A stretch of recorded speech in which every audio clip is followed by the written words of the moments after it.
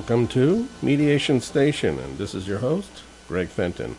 Each week we explore topics and ideas related to the experience of people with conflict and look to promote the profession of conflict resolvers. We are available to connect with at greggf@primus.ca and 647-227-4734. Visit us at our Facebook page to like us and Facebook group page to become a member. Also visit YouTube channels for both CHHA 1610 AM and Greg Fenton. Listen to podcasts of each radio show by visiting either of SoundCloud.com and iTunes podcasts under Mediation Station in the Arts area. We have a Twitter account that is at Fenton Mediation, so give us, follow. Our topic tonight is called Seeing Hearing Amongst Self and Other with our visitor, Brad Heckman. Well, we really can't see him, but we're going to hear him. Hi, Brad, are you there? I'm here, Greg. It's so good to be with you. How you doing? I'm okay. I'm fine. I'm all alone in the studio tonight. That elf, that person that you become familiar with once in a while. Yeah, Joni Cass. Where's Joni? Well, I guess she had something better to do. Gosh. We'll deal with her later. Happy Pride, by the way. Absolutely, too. And I saw some of your, you had a posting there on Facebook, and then there was a conversation that was going on. Yeah? A little bit of a kerfuffle on social media. Well, what else is new? I mean, right? Are you an agitator? I don't know. I think I used to be. I try not to be. I actually encourage these kind of difficult conversations on social media, even though it's a platform that's not very well designed for people to hear each other. So I don't know, but I'm certainly capable of taking the bait if it's dangled before me. Well, when you put yourself out there, whether it's visually or with written words or an audio of some form, there's always going to be people who are in alignment with that, and there's going to be people who have, for their own particular interests, a contrary perspective of that. I don't think we can ever get everybody totally, and I don't even think it's necessary for us to get people. That's not our intention when we put our stuff out there. Yeah, absolutely. And I'm not a big fan of arguing for its own sake or, promoting rhetoric or just being polemical. So I do invite diversity of thought, and when I'm at my best, I do try to understand before I'm understood. But today was really, really interesting, and it was definitely a moment where I wasn't trying to agitate. I posted just something in honor of World Pride Day, which I thought would be fairly uncontroversial, but I guess we're not quite there yet. And in any case, the people who did respond negatively to my posting, and folks who want to follow me on Facebook or Instagram can see what we're talking about. They are people who I do like on a personal level and admire. So it's very possible to have political and other differences and still fundamentally respect people, as challenging as that might be in our climate, at least down here. I would say too here, because it seems that there's an elevated level in the last 2 or 3 years with regard to people feeling more a sense that they can speak out about their particular sense of reality that in the past might have been something that they would keep to themselves more. So those kinds of individuals, they're welcome to speak out. The whole concept of free speech we really promote. Of course, I would sense here that there's some boundary with regard to that when it starts to marginalize and minimize someone who's quite distinct from us or just different in any way. Yeah, well, it's I've in following my Canadian friends on social media and elsewhere, I've seen what you've described as well, and I wonder, and we see this across the globe, without trying to put my country in more of a position of influence than it is or should be. I'm wondering to what extent, if any, you see this as spillover from what's happening down here. I think there's a direct cause and effect with regard to the circumstances of the most recent presidential election that's had an impact here. I think Canada follows a lot more closely the U.S. perspective rather than the other way. So that has provided a forum and a space for people with divergent perspectives to feel that they can speak out. In the past, as I mentioned, they would feel less inclined to do so. Now it's like you feel safe to say stuff that's really might be perceived as being inappropriate and could be really offensive and harmful to people. Yeah, for sure. Well, on behalf of my country, apologies for that cause and effect. Well, I didn't know you actually represent the whole American community. Yeah, you know, thank goodness I don't. Although I remember vividly being and meeting you in Toronto at a kind of a pivotal day. I believe it was on Inauguration Day. Yeah. Of our last presidential election. I was giving a speech in Toronto. Had the great pleasure of meeting you and others, and it was nice to be up there in the midst of the mayhem here. Yeah. So appreciate you visiting with us again. You're calling in from New York City, or I believe so. Within that. That's correct. And you've been on a few times before, and you know you're part of the family here. I do have a sense of connection anyways with New York because my mom was born in the Bronx. I remember that. Yeah. That so much makes sense because of that. What do you mean by that? I don't even know. I don't know. It's a Doesn't compliment. matter. I know it. You're Just trying to provoke you. Spirit. So, what does it mean to you to share your perspective on different topics as you presented periodically here?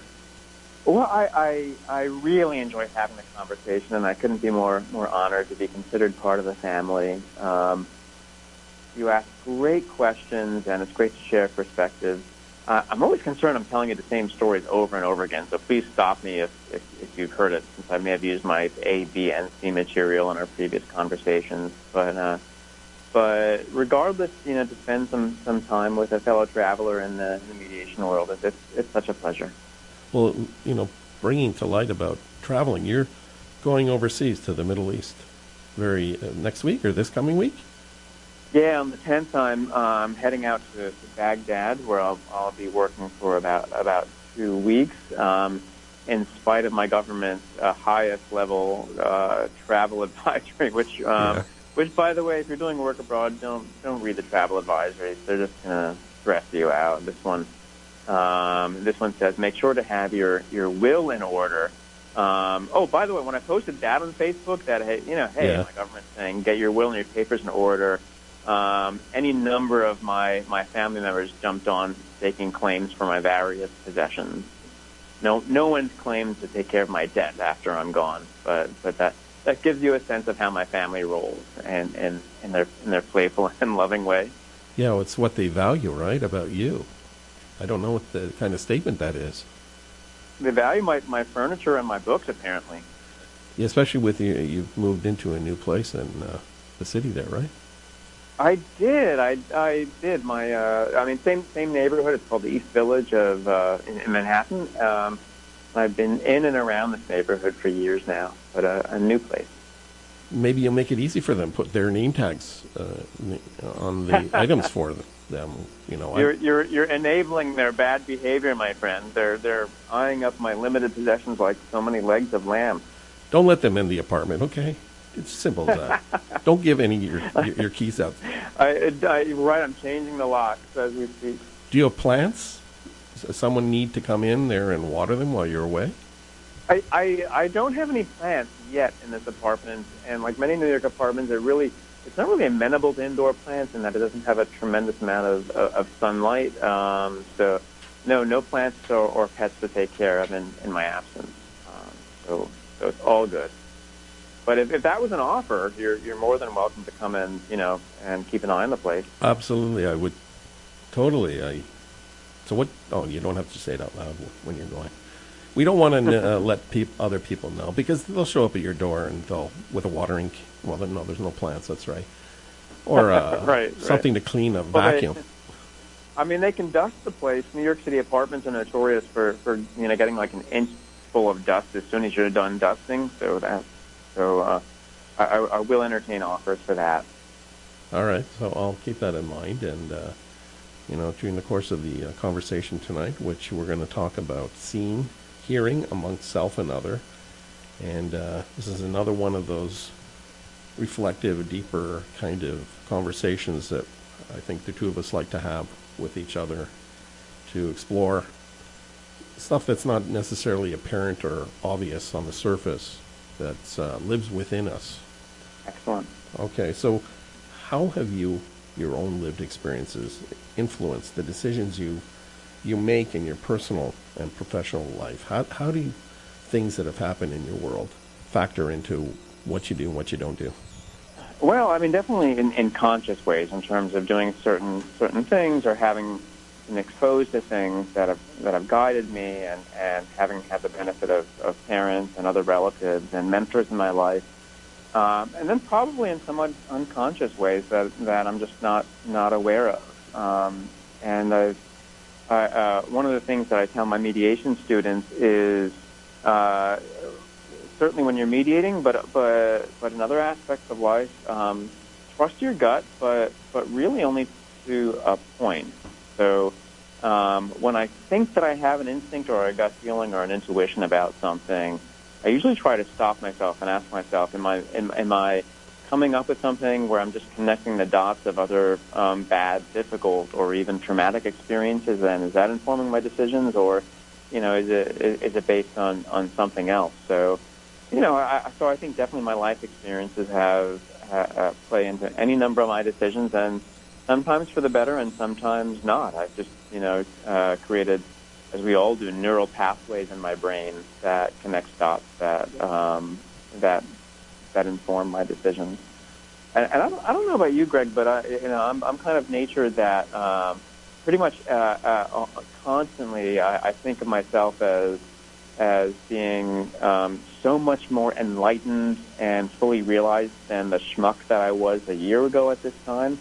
And I'm somewhat better at that, but still like that to an extent. So like a constant work in progress in terms of self-awareness. Yeah, but who makes the determination of where that journey goes, or where it's at, or defines that, or identifies that for us? That's a complicated thing. It is, and I was thinking, there are times where I say to myself, well, I have no regrets, and I don't care what other people think. And then I think, well, geez, both of those things sound like statements of a psychopath or a sociopath. So I kind of toggle back and forth between being self-reflective to the point of truly regretting actions I've taken or statements that I've made, and deeply caring about the impact that I have on others. And other times where I think, well, to be true to oneself means to be limited in terms of factoring in other people's opinions. So that's a constant inner conversation I have. And now it's an outer one. I think a lot of that is really about personal perspective. So what does reflection work look like for you? Reflection work. So in terms of, I love the word reflection because it can take on so many meanings.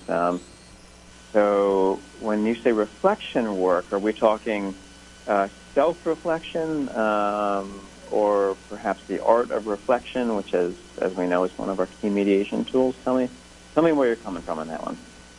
Well, what I would say to you in return is that, how do you intersect with that word? What does it mean to you? Because for me, it's open-ended. So, and I'm presenting it for you to have the ownership of how you define that word. I knew you would say that. So I think, so let's talk about self-reflection. In terms of that, I think that's an ongoing, lifelong process without dipping one's toes into narcissism. But I think doing your best to know yourself is important to do any kind of work, so you can be aware of what your strengths and areas of growth are, as well as your limitations. And I find in certainly in mediation and adjacent work, self-reflection and knowing who you are, a big part of that is leaving much of yourself at the door, your ego, your beliefs, your values, and so on. But I think in order to do that, paradoxically, you also need to be aware of who you are, what your triggers are, and how you can truly behave as impartially as possible with people in conflict. And then I suppose, the way I tend to use the word reflection in mediation work and training, which is reflecting back that which you hear or you think you hear from others in order to understand and be understood and promote communication. That's something I strive to do in life as well as in teaching and at the mediation table. Yeah, I mean, we're, as trainers or teachers of some form, we try to promote about being role models in some way as practitioners or third parties for the parties to see in some way a path and a sense of behavior that works more effectively than the dysfunction sometimes that two people who come into a conflict process to try to address. So we're trying to mirror back for them to see a reflection of how they could ultimately see so that it makes some kind of impact or effect on them. Absolutely. Yeah, and the opportunity to hear one's own words back, which can give you an opportunity to demonstrate that you've been heard or give you a chance to walk back what's been said. I'll speak for myself. There are plenty of things I've said in my life that had someone have the presence of mind or the skills to reflect it back to me, it would give me a chance to say, well, it's not really where I was going or what I meant. And, when that feedback loop is not built into daily conversation, I often wonder how much I or anyone has really missed when they thought they understood. So what a great opportunity to acknowledge to people that maybe we don't see or hear you, but we're striving, and we're going to keep at it until we hopefully get it as right as we can. So when I was younger, growing up, I was taught, and it was instilled in me, not to go to the place of being with self in terms of selfish. Yet when we talk about awareness, I think we're trying to promote about self-awareness as a foundation for people to feel empathic, emotional intelligence thing. So how do we try to find a way that to be selfish in some form, in some way, is okay, and it's not necessarily the broader societal perspective of what selfish means, that it's more about us in relation to others?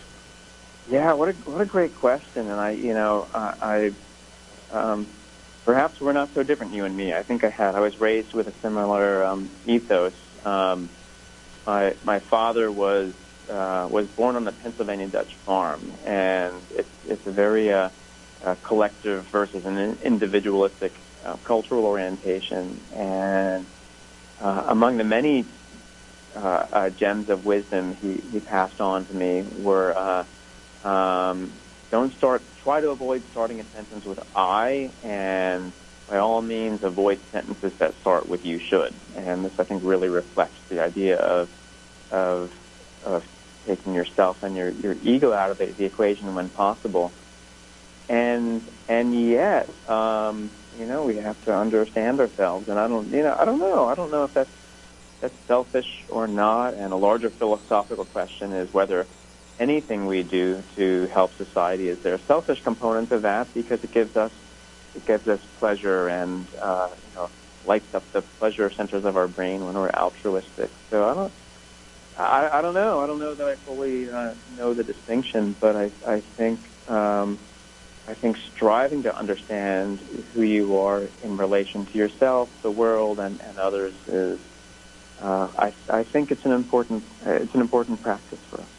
Yeah, sorry, and as I go through my daily life and as I get older, I'm really trying to challenge myself with some of the notions that I was brought up with, and that I also see going on around me, that I've taken for granted as being the quote truth and the mantra that we're supposed to fit into and box ourselves. And I'm just really trying to challenge all those notions to say, hey, do they make sense to me? And if they don't make sense to me, how can I intersect with them in a different way or transform them to look at them from a different context? I really, yeah. You have some kind of similar kind of journey in some way? Yeah, I think so. One of the things that I do enjoy about getting older is that I'm able to look at some of the things that I was exposed to or raised with the perspicacity of some hindsight and some distance and some detachment. So it's great not to be as easily bothered or triggered by things, and to find some degree of amusement in those things that pushed my buttons or annoyed me, and look for where's the wisdom in that, and what do I leave behind. So for sure, and I also am increasingly trying to apply to myself that which I teach, which is in terms of how you respond to people. Do your best to separate intention and impact. And so when I look at things that just really, really bugged me that my parents did growing up, and look at, I don't think their intention was to bug me or stifle me or nag me or any of the negative words that I might add to it, but their intention was to do the best they can, and that really, really counts. So to be able to see that now, it's really rewarding. Well, yeah. And also to take those things that we were instilled in our daily lives, to say, okay, because they formed a basis for how we grew up and how we intersect again with our moments of our lives.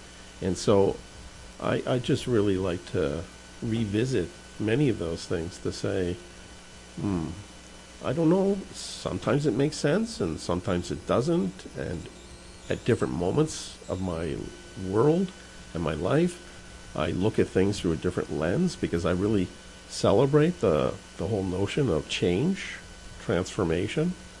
I am comfortable with it, which is sort of how do you get comfortable with change? Because how do you adapt or adjust to change? Well, I think the number one skill is to be adaptable, to be intersecting with the moments and go with the flow, and then being able to work through those. Absolutely, and I would love your secrets to that. And I think there's kind of a myth that Darwin believed it was the strongest survived, and no, it's the most adaptable that survive. And I've been thinking about this because I recently did my 23andMe DNA testing.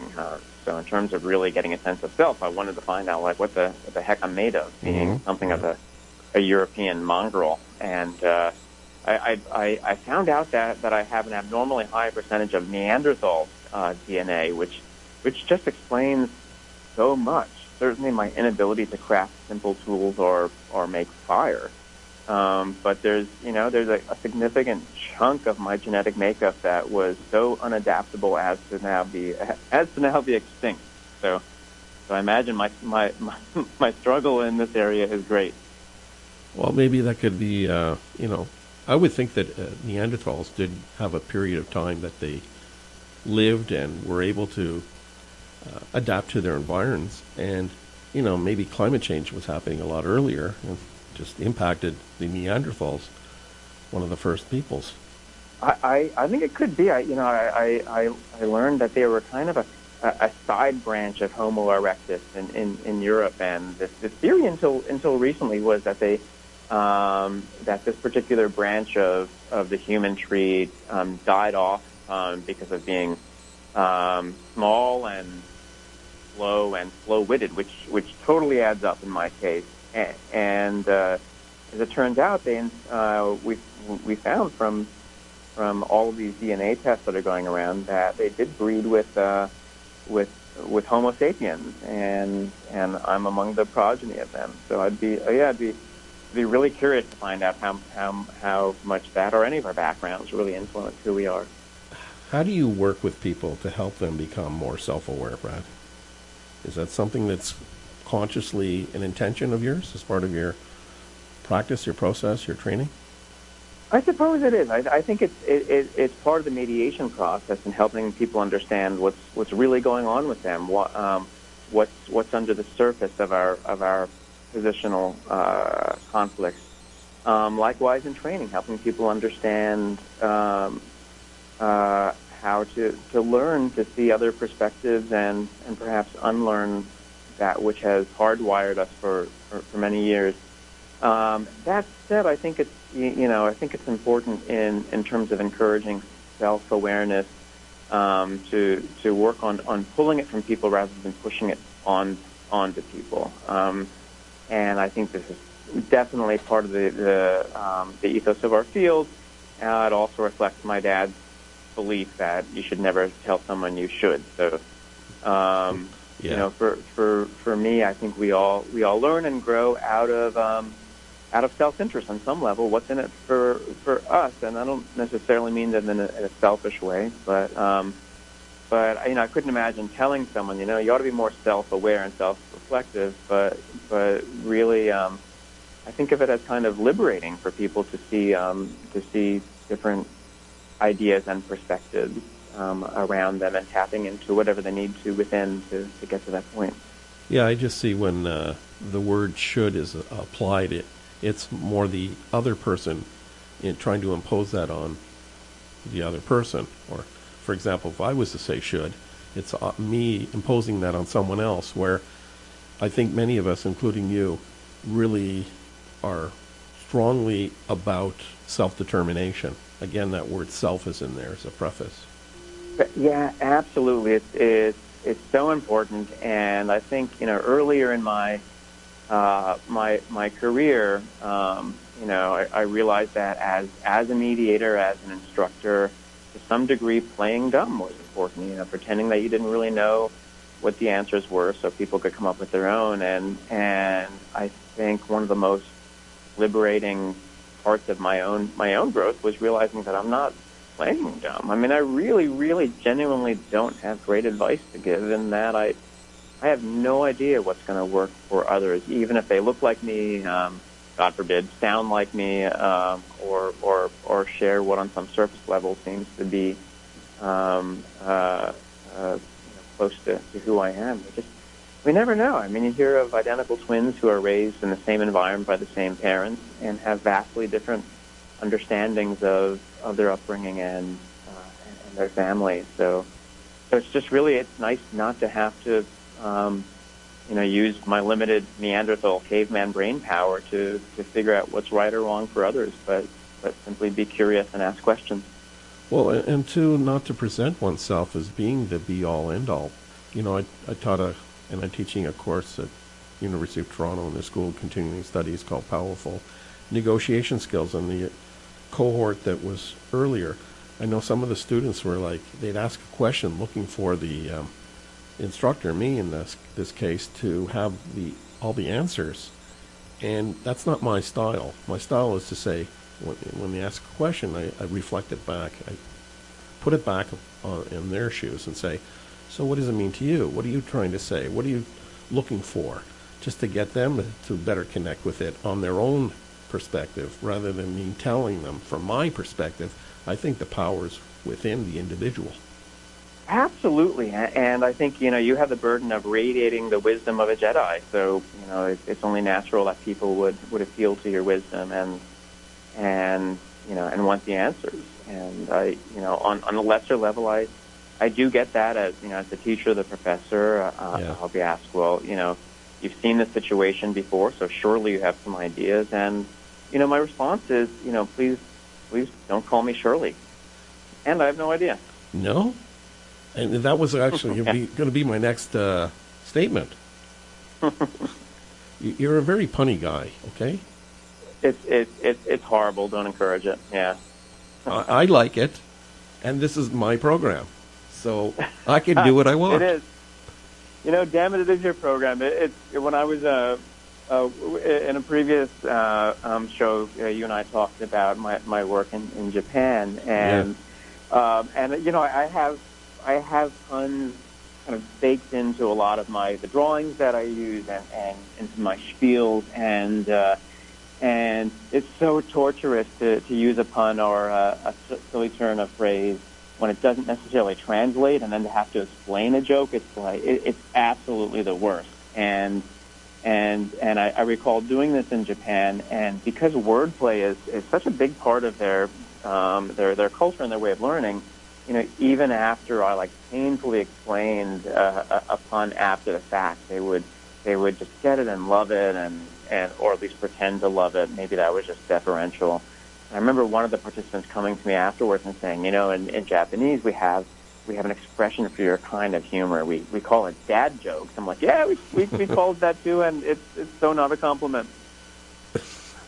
I think, though, taking that extra effort to try to provide them as much space that whatever you're trying to communicate to the other person or persons, that they actually connect with the intention of the understanding that you're trying to promote or communicate about. Because, it's always like, who's responsible for understanding the message heard or said? The sender or the receiver?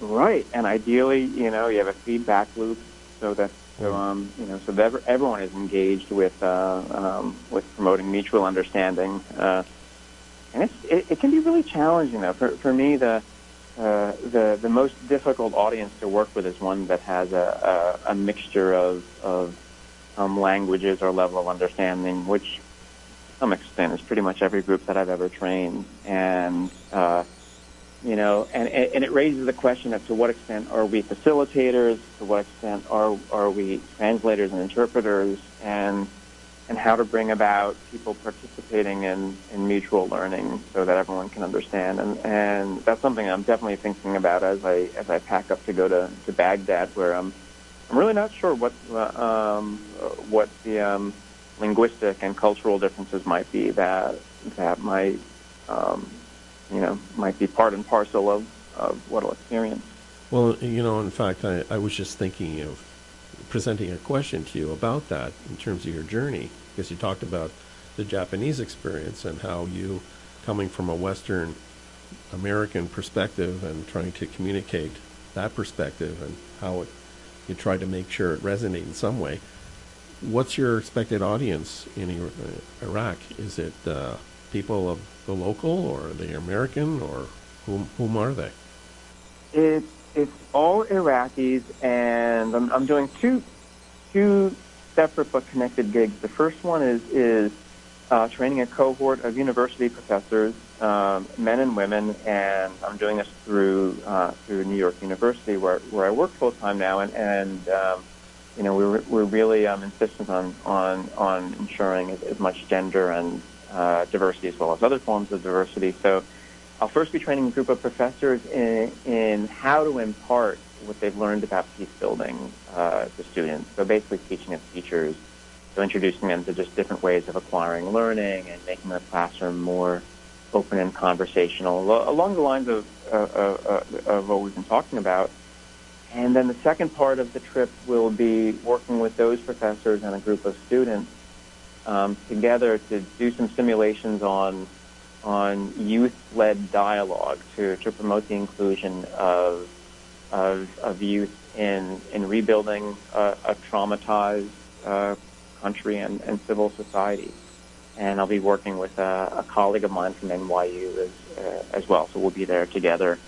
And it should be interesting because we're, demographically speaking, my colleague and I, we're from different generations, different genders, both Americans, but still on some level, my hope is that we'll be modeling the idea of cooperating across different identity lines.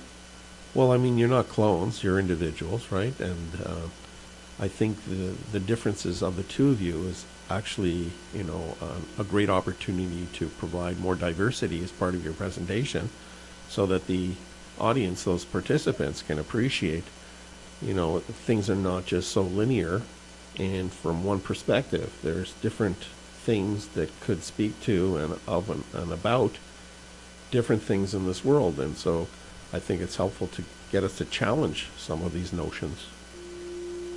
Absolutely. And Greg, I have to confess, when you mentioned the person's not a clone, I tried and I might to focus. There's a part of my brain that couldn't help to think, oh my God, if I had a clone, what would I do? So let me ask you, Greg, if you had a clone of yourself, so we're talking about self, so this is like very good. Self to the second power. What would you do? What would you have your clone do for you, if anything? Well, I'd really not want them in the same room with me, because I wouldn't know. Like, do I defer to them or do they defer to me? Like, do we supersede each other or some way, or are we collaborative? What do you even call them? I mean, the whole thing is just so awkward. Yeah, like, hey, you? Because that's when I come home when I was younger and knock on the door, and my mom would be on the other side, and it was a thick, solid door, and I'd say, what'd she say? Who's that? And I'd say, it's me. Or, something very generic like that. I wouldn't say, hey, it's Greg, your son, and I was born on this day.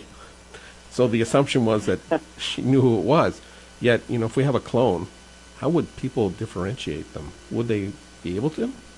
It's a great question, and I'm thinking, if I had a clone, my instinct tells me to have them do my bidding for me. So have them do all the things that I don't like to do or that I suck at, like paperwork and paying bills and all that kind of stuff. And then I think, well, if they're my clone, they would suck at it just as well. So I'd be delegating to someone just as bad as I am. So I don't really know. Well, and the whole thing about it, it's just kind of creepy. I need to spend more time with identical twins who are not clones; they're their own people, but it's the closest thing we got for the moment. Well, with clones, I know that's not our topic tonight yet. Do they also think the same way? I mean, they look the same, I think they're supposed to look the same. Are they supposed to think the same and feel the same? What a great question. Like, my fear would be the simulacrum effect, which is they'd be like a copy of a copy, so somewhat faded. So whatever weaknesses I have, and they are legion, this person would have only slightly worse. So, on the other hand, if a clone is kind of a blank slate, and I suppose if they're being constructed in some kind of goo, like one sees in Black Mirror or Twilight Zone, then and they come out of that goo as a fully formed adult, and I don't know. I'd like to on the other hand, we can mold them to be a better version of ourselves. So I said, when we started that, like, well, gee, the version of myself from a year ago was a moron compared to now. This person would be able to be like moron plus one. They'd be a little bit better off. So the advanced level of you, in some way, whatever. Yeah, like I'm just the beta version at this point. So the clone would take me to a whole new level. Yeah, well, one of the really appealing things for me about you is the self-deprecation. I really wallow in that, too. I appreciate it, and ask you to keep going on with that, because I don't see whatever you see as part of what you say you are and how you identify. Of course, you have ownership of yourself, yet I have ownership of how I see you, too. And I'll say that I really am privileged to have the conversations that I do, and I really appreciate their honesty and transparency. And hey, look, don't get lost for words, okay? So in terms of the work you do in different ways, you have a variety or varied and diverse approaches to working with people, especially who are experiencing conflict or trying to give them skill sets to deal with conflict. How do you know the work you're doing is effective? How do you know it connects with people? Or is that even important to you? Oh, it's so important. I would be devastated if the work I was doing didn't have some impact, or at least raise some questions. And I think that the way to know is to ask and engage and get feedback. So that feedback loop is not just a mediation parlor trick. I think it's a way of being. So I think one thing that I've learned in teaching is that, of course, student evaluations are de rigueur. It's part of the process, but I think they can only be trusted to a point. Students will often fill out an evaluation at the end of class and will either be exhausted or have some kind of like dopamine hit because they finished the class. Mm-hmm. So I think that the ongoing feedback between my students, my trainees, and myself has to be daily. I really, really believe, and I forget if I've used this phrase with you before, that I really believe that laughing brains are more absorbent. The more that we open ourselves and we make ourselves vulnerable, and often that can be done by using humor, the more we're going to learn and take in information. So I often measure how much people are laughing while they're learning as a measure of success. And one of the things that I love more than anything, in addition to people indulging my jokes, is seeing, let's say, over a 5-day intensive mediation training, the progress that you see from day to day, how people are using and creating turns of phrases that will help ask people non-judgmental questions that elicit non-defensive responses. And the joy that you see in people's eyes as they're with you on the struggle, as they learn, as they become vulnerable. Mm-hmm. Vulnerability it's a huge thing. I really think that vulnerability is strength. So in working, we've talked about my work with the NYPD. So Yeah. So for me, a measure of success, aside from skills acquisition, is seeing a stereotypically tough, macho New York cop show a level of vulnerability and connection and three-dimensionality and humanity that they may not have at the very beginning. And so I think the moment that people show themselves more three-dimensionally and humanly, I can't think of a better measure of success than that in anything that I do. I totally concur with what you're talking about, and those are the things that I really feel are part of the purpose or intention with working with people, is to see the journey. We say the light bulb goes off. So if you're in a process trying to help people, and when they first come into the process, and by the end or nearer the end, or where there's this moment where, wow, aha, sorry, it's the aha moment. Or when Mm-hmm. you're doing that kind of course, and from the first day, you see a progression over time where individuals are, quote, getting it and understanding it. And so as long as you provide that space for them to fill it in for themselves, like I ask, what's the difference with curiosity relative to judgment? And so, for me, judgment's where someone's already filled in the blanks, and curiosity's where we're providing that space for people to fill it in, or self-define or self-determine on their own.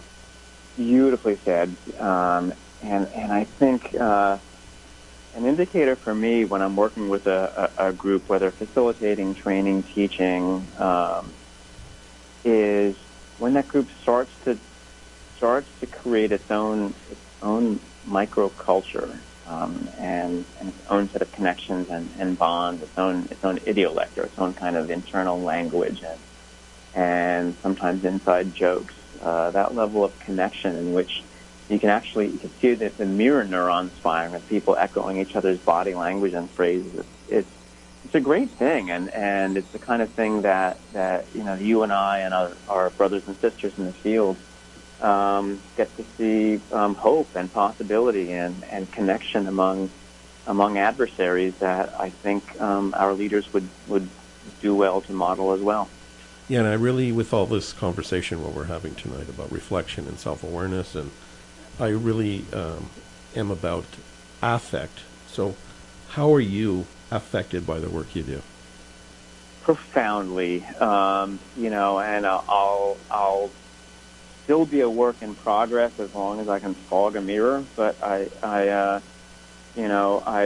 hesitate. I can barely imagine what I would be like in my connections and my relations and so on without being on this peace building journey. And And a big part of that is for me, is never being fully comfortable with my level of self-awareness. So, the theme that we're talking about, I think it really is a journey, and I'd be really reluctant to say that I am self-aware. I think this field has affected me in a way that's made me strive to question myself, my intentions, my actions, and like I couldn't be more lucky in that regard. At the same time, I kind of shudder to call myself self-aware. It's a little bit for me like labeling myself, woke or a feminist. I would like to believe that that's where I am, but in some ways, I don't think it's mine to honor me with those kind of labels. It's my actions and interactions that would earn me that those assumptions about me. Well, I think, you believe in the notion of self-awareness. So instead of saying, I am self-aware, it's just, communicating, I totally support that notion and that practice as a foundation of purpose and being. And so then leaving it up to others to say, okay, yeah, you're really pretty self-aware. That's cool. Yeah, indeed. I love the way you reframe things that I say, by the way. It's like you're capturing what I'm saying it only with fewer words and smarter. So thank you for that. Look, I'm a Neanderthal too, okay? We're just simple cavemen from different sides of the border. So true. Yeah, like, we're mirror images in some way. We are. So true. So in terms of almost closing for tonight, what can people do to better assist themselves toward getting more productive resolutions or transformations of their conflict situations? Can you impart for people? Oh my goodness, that's a tough question because it really requires me to condense so much of what we do. I think in terms of our theme of self-awareness is really asking yourself, what do you really want out of this interaction? And so often in conflict, we do, because of the way our brains are formed, we do exactly the opposite of what we need to do to get what we want, which is whether it's to be heard, to be understood, or to reach some degree of understanding. So, because our amygdala gets hijacked and we go into our fight or flight or freeze response, we, myself included, often respond in ways that don't meet our own needs. So taking that pause, that proper pause to ask yourself, well, what do I really want out of this? Do I need to be heard in order to move forward? And if so, what's the pathway to do that? So I think part of it is self-awareness, and then from that, that's kind of the scaffolding on which we can build out all the various skills and Jedi mind tricks that we use in mediation, like reflection and others. Mm-hmm. Yeah, so just to note, about 3 years ago, I did a radio show called Mediation Roleplay on Air. I had graduates of a university course here play the roles of two parties and a mediator, and then just before the breaks, I would interject and do a little coaching. So we're going to do another one of that version on July 14th with 3 different people. So there's a scenario I'll create, and then there's individual roles which are confidential from the others to do that. So that's on July 14th. Though my plan to do is another version, an improvisational version of mediation role play, where all they have is, it's a workplace. So then the parties have to go with it and build on it, and the mediator has to work with them in the moment. So it's really improvisational. That is so cool, and it's really kind of a tightrope act for you because you have no idea what's going to happen, and you're on the air. Yep, it's live in the moment. So I relish the opportunity of being engaged that way. And so the idea is that people traditionally use the but word, so you're great, but, and it marginalizes. Right. So instead, you're great, and, so that's the improvisational aspect. Anyways, absolutely, the old the yes and from improv is one of our best friends. I got a really. I hope I can tune into that from Baghdad. That sounds great. Well, otherwise I'll listen to the archived version. All right. Thanks very much. Sounds awesome. I appreciate it. Take care. Okay, we'll be in touch. You too, Greg. All right. Best of luck in Iraq.